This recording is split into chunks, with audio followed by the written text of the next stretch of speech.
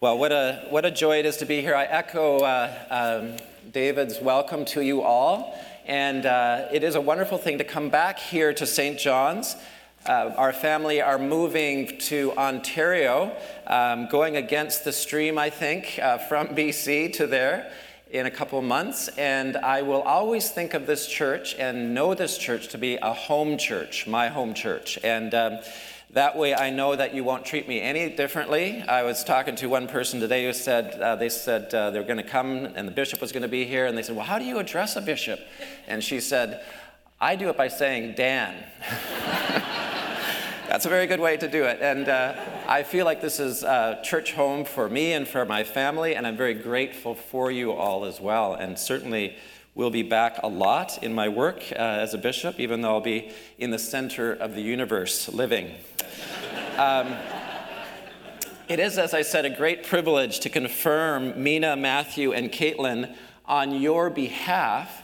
And as you heard from their testimonies, they have understood that in Jesus they have found this treasure of surpassing wealth. They have discovered that Jesus Christ is the one worth giving your life to. He is the one who is worth ministering for on his behalf to the world, even though sometimes it's difficult, even though there's obstacles far worse than a marathon with barricades to get through, that they have asked for the prayers of you and for the diocese as a whole to strengthen them for this work that God has given to them. They are carrying this most precious of all gifts, and that is the good news of our Lord Jesus Christ. And this passage, Acts 17 that we heard, is all about a person, Paul, carrying that good news, that precious gift, to a world that does not know anything about him. It's in pagan Athens with no background, knowledge of the God who actually speaks to the world through his word. And so it's really helpful for us because I think that Vancouver is a bit like Athens. It's a bit like Athens. Paul is a great encouragement to us because he shows us what it is like to share this gift, and he shows us what the message of the gospel really clearly is as well. Paul, as you may know, has been on a missionary journey, as you've been hearing in Acts. And he's been up in northern Greece, Macedonia, and he's come down before his friends Silas and Timothy, who he's mentoring. He's come down early to Athens, and he's waiting around, it says there at the beginning of our passage. And if you turn to Acts 17:16, it'll be helpful because I'm going to be looking at this. You'll probably be looking at that Bible more than you're looking at me, the way I've set this up. But he is on this waiting moment here. Athens is not a big city. It's about 20,000 people that live there, but it is very, very impressive. You know, in the golden years, 300, 400, 500 years before, it was the birthplace of democracy. What we have here in Canada, the birthplace of government, was there. It is and was the cradle of civilization of that world, and it was the birthplace of modern medicine. It's the foundation for philosophy. It is this place of incredible learning and human achievement, the most incredible architecture, the most spectacular of temples, the most beautiful of artistic works are there in that little city. It is just dominated by incredible human achievements. And even if you go to Athens today, we had our honeymoon there, Catherine and I, so I was there 22 years ago. I'm very clear about this, 22 years ago. And it looks impressive with ruins 2,000 years ago. Imagine what it looked like to Paul just 2,000 years when things were still standing, beautiful, bright. And so Acts 17 is a wonderful reading because Paul introduces this city to the living God for the first time, and we get to see it. Through that precious gospel that Mina and Matthew and Caitlin were testifying to about in their own life, it's that same gospel that Paul brings to Athens. And very simply, we know that the gospel that Paul preached, because he said it over again, was Jesus Christ crucified for our sins in our place. and rising again in power to be Lord over everything, even sin and death. And not only that, but he, this almighty Lord, adopts us to become his children forever and be filled with God the Holy Spirit, that we are faithful servants, bringing that precious gift of the gospel to others. That's the gospel, very simply, that he preached. And Paul said, back in Romans 1, he said, I'm always eager to preach the gospel. Why is that? Because I am not ashamed of the gospel. It's the power, he said, for salvation for all who believe. Why did he say that? It is because he was tempted, and the church was tempted, you and I are tempted, to be ashamed of the gospel, to not really believe its power, or to think it might not be relevant, or to actually be embarrassed to stand for it, or maybe fearful as well. He said this because we are tempted to be ashamed.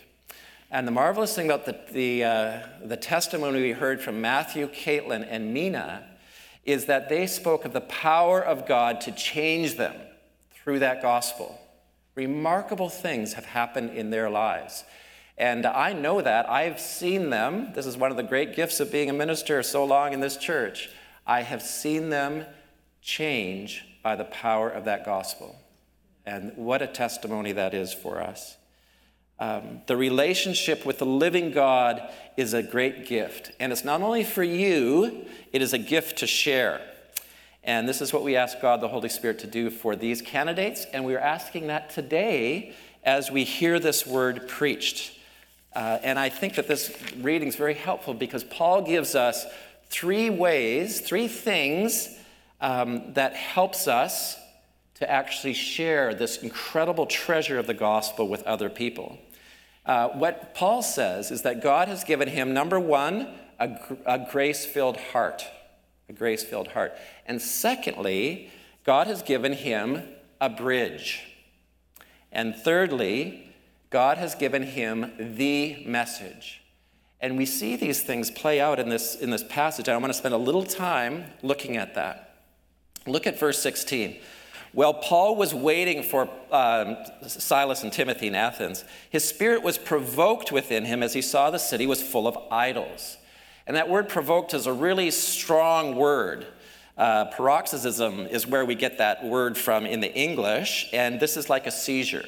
And it's a seizure in Paul's heart, in a sense. You see, he could see that there were lots of idols. In fact, one satirist, a Roman, said, there's more idols than people in Athens. And there actually probably were, 20,000 people only. And he saw that.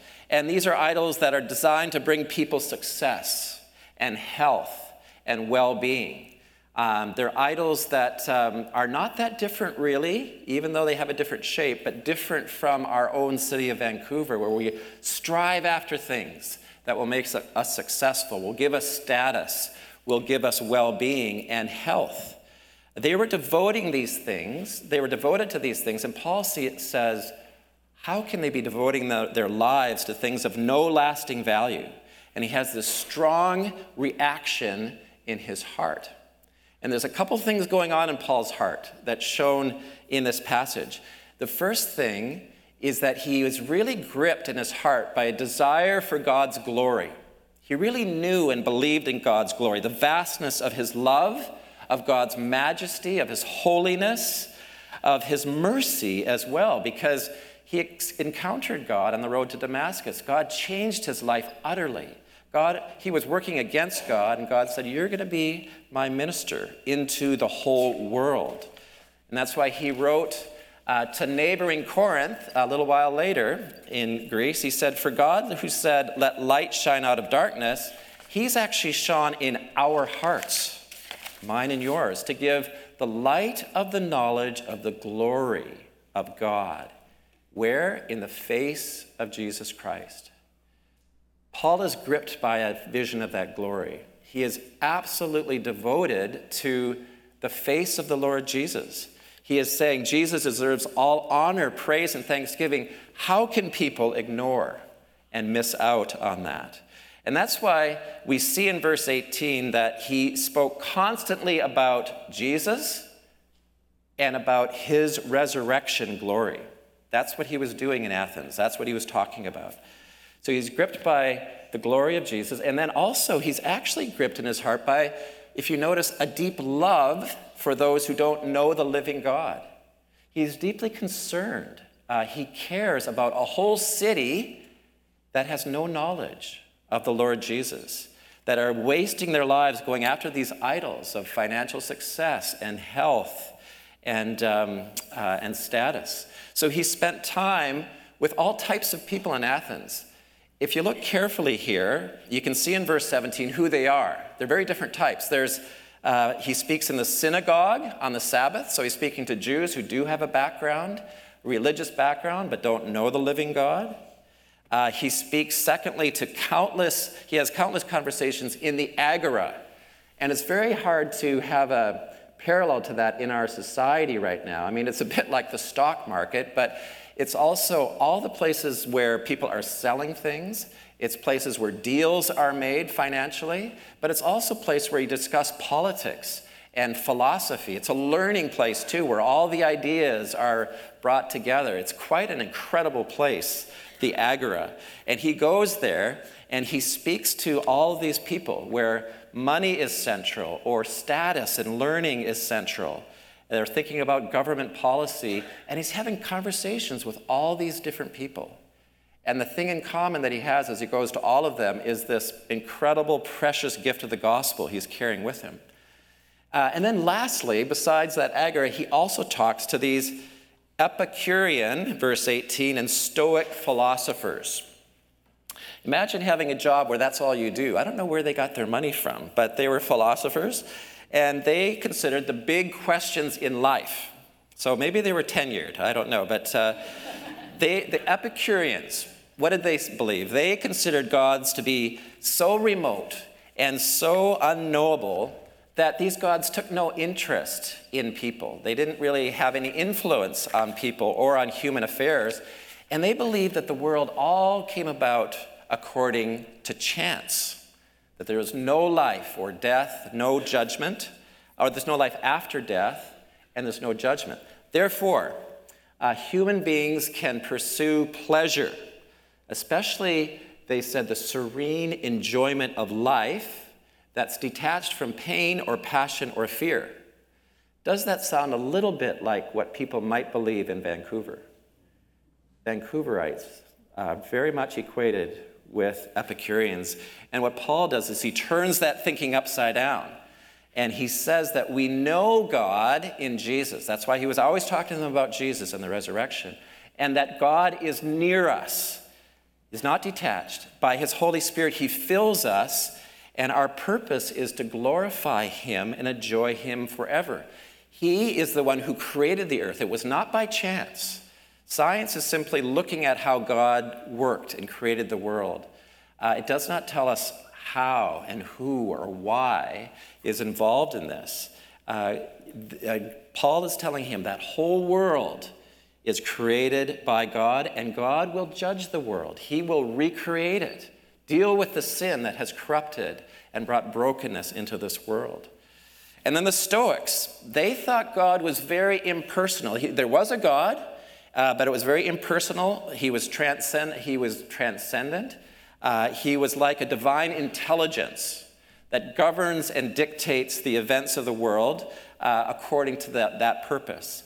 And our job is really to learn how to be self-sufficient and align ourselves with the fates and be in harmony with nature, because actually that impersonal God is actually infused in all of nature. So you got to live in harmony with nature in order to live a fulfilling life. Well, again, Paul turns that thinking on its head, and he says God is the personal God, that he loves us, each of us, that in Jesus we call him Father and we are adopted. That can be a hard thing for our culture to hear, that God gets personal with us, that he would adopt us as his own, that we would belong to him. But this is the truth. And that means also that we are not self-sufficient. That's what the Stoics thought, but we are not. God, Paul says, sustains every breath that you take. Every heartbeat that happens in your body happens because of God's work and by his permission.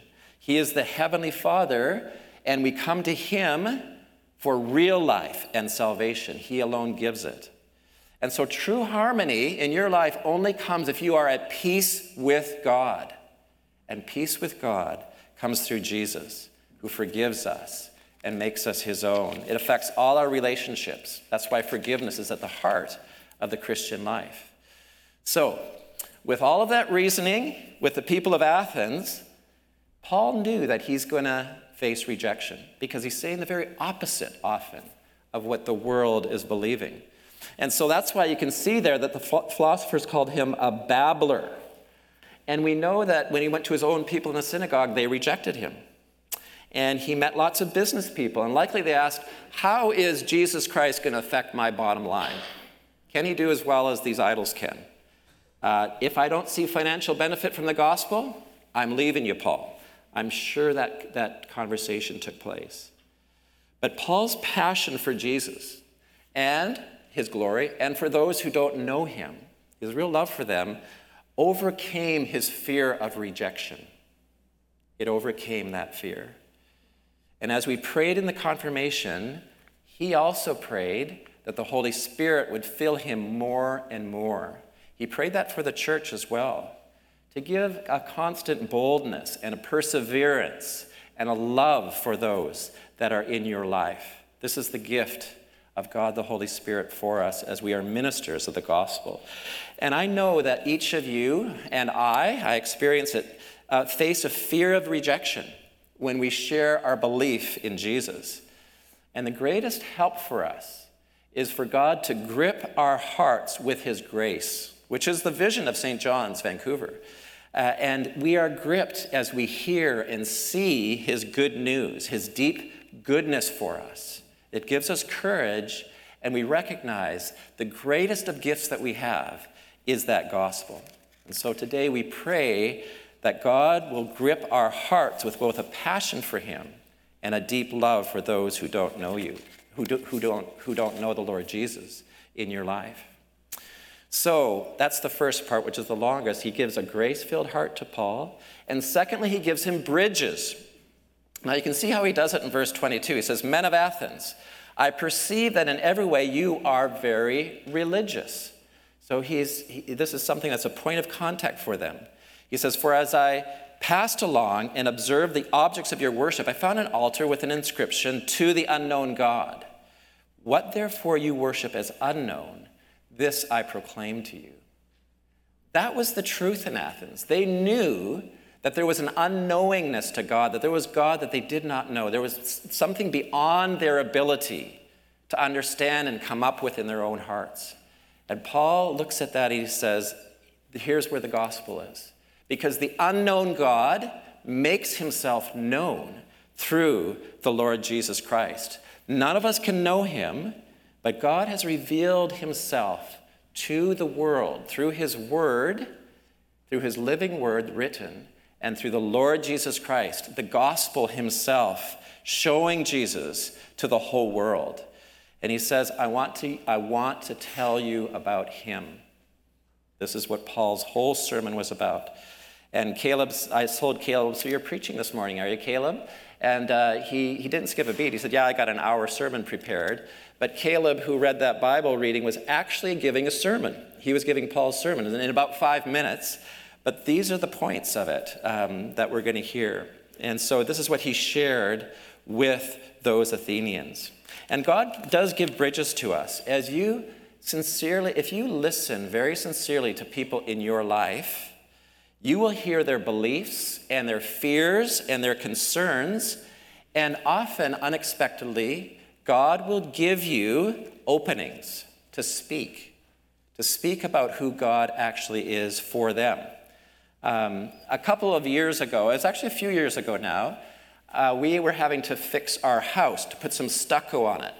And we got a guy who ran a stucco company. He came, and they did a great job of the wall of our house. The owner with his crew did great work.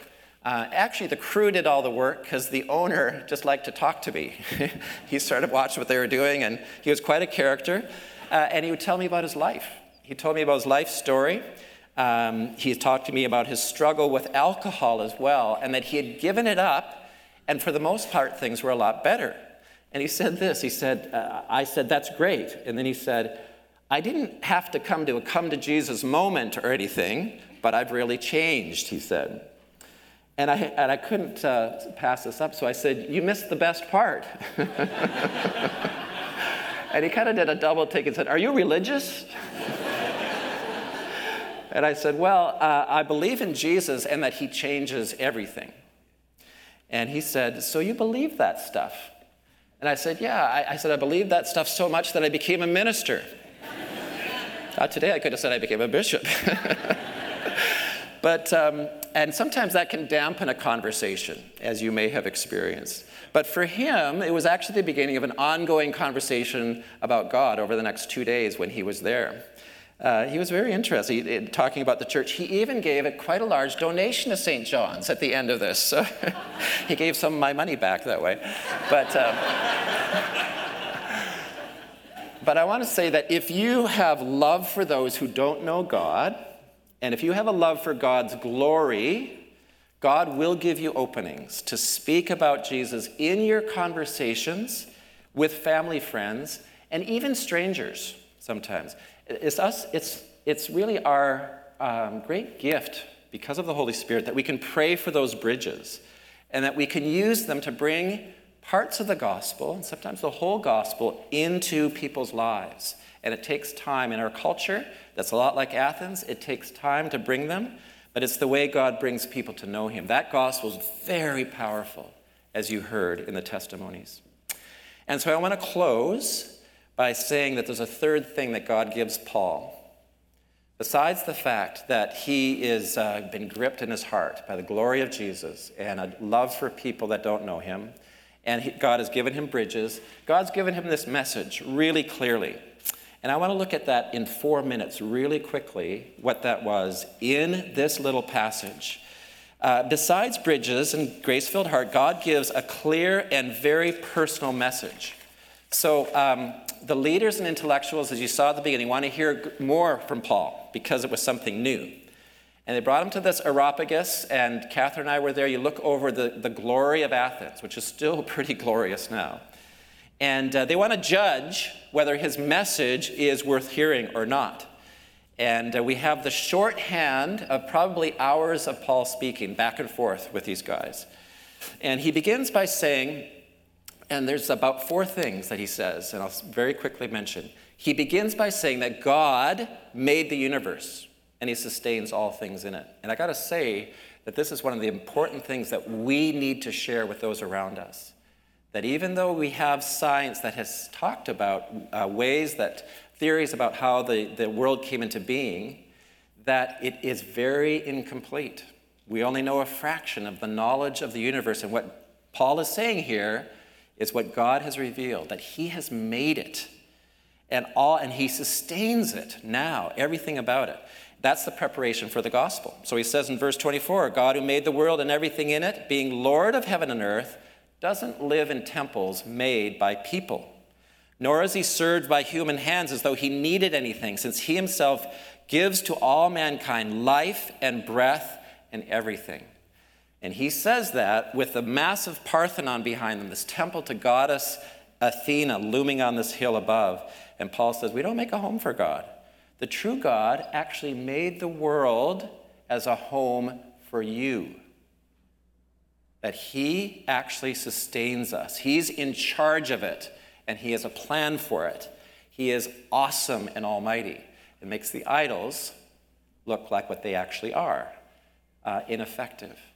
They are things that do not have power like God does. And secondly, he says, God created people to know him personally. That great God who holds everything in his hands, he is personal. So he says in verse 26, he made from one man every nation of mankind to live on all the face of the earth, having determined allotted periods and the boundaries of their dwelling places, that they should seek God in the hope that they might feel their way towards him and find him. Yet he is actually not far from each one of us. Each one of us. That means all those people who don't know God. He's saying God is very near you. You see, people are created in God's image. Paul's saying, we were made to know him personally.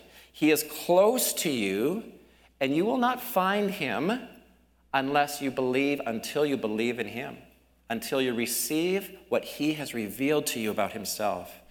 And so Blaise Pascal, the originator of calculus, my son Nicholas is not happy about Blaise Pascal, that he created calculus in the 17th century, but he says this, that is so profound. There is a God-shaped vacuum, a vacuum in the heart of each person, which cannot be satisfied by any created thing, meaning idols or anything in this world, but only be satisfied by God, the Creator, made known through Jesus Christ. That is true. That is giving that sense of the message of Paul for those Athenians. This God is the living Heavenly Father who's created all things. He calls us to know him and to know him personally. And then this second to the last part, he says about this God, now you do something about it. Here's the action that Paul gives. He says in verse 29, listen to this. He says, being then God's offspring, we ought not to think that the divine being is like gold or silver or stone, an image formed by the art and the imagination of people, which is so important in our culture, our imagination and our art. He says, the time of ignorance God overlooked, but now, right now, he commands all people everywhere to repent. That is an action word. He is actually calling those people, those great philosophers, to turn to that God that he's just been talking about. And he says, unlike idols and unlike human philosophy, God, the Creator, personally speaks to us. And he has this urgent command to turn to him for real love, for forgiveness of sins, for true and never-ending hope, restoration, and this new life of obedience. He says, turn. And that's our call today, his call to us. And then finally, he ends by saying that he will judge the world by Jesus who died for us. This is how he ends the sermon. That's not the proper way to do an evangelistic sermon, You don't end with judgment. But Paul did. And he says this. He says, God has actually fixed a day. There's actually a day that is fixed. It is that certain. When God will judge the world in righteousness by a man whom he has appointed. And of this he has given assurance to all by raising him from the dead. Verse 30. That is the great fact and truth of all of creation, that he will judge the world perfectly, in a way so perfect we cannot imagine, and that will involve the recreation of the world, where all sin and evil is taken away. And so Paul says, you're great leaders, but you're not my judge. In fact, there's one who is greater than all of your learning and all the leaders in this great city. He has the future in his hands. He will judge the living and the dead perfectly. He is God and man, Jesus Christ, who has risen from the dead. He is Lord over all. And that's how it ended. Some scoffed at that. They turned away. And others said, we want to hear a bit more. And then there were others, it says here at the end of our reading, who actually followed the Lord Jesus. They put their faith in him as well. And I want to say that it is all because of this precious gift of the gospel that Paul was bringing with him, the gospel of the Lord Jesus. This is the one, Jesus, who is worth devoting your life to, because he is the only one who can give you life, true purpose, and true love. He is the one who brings us to know the God who created you. Turn to him because he is close to you. May God fill our hearts with his grace and glory and love so that you make known to people in your life the greatest gift that you can give, the good news of Jesus Christ, died for us, risen for us, and for our salvation. To him belong praise and honor and glory and thanksgiving now and forever. Amen.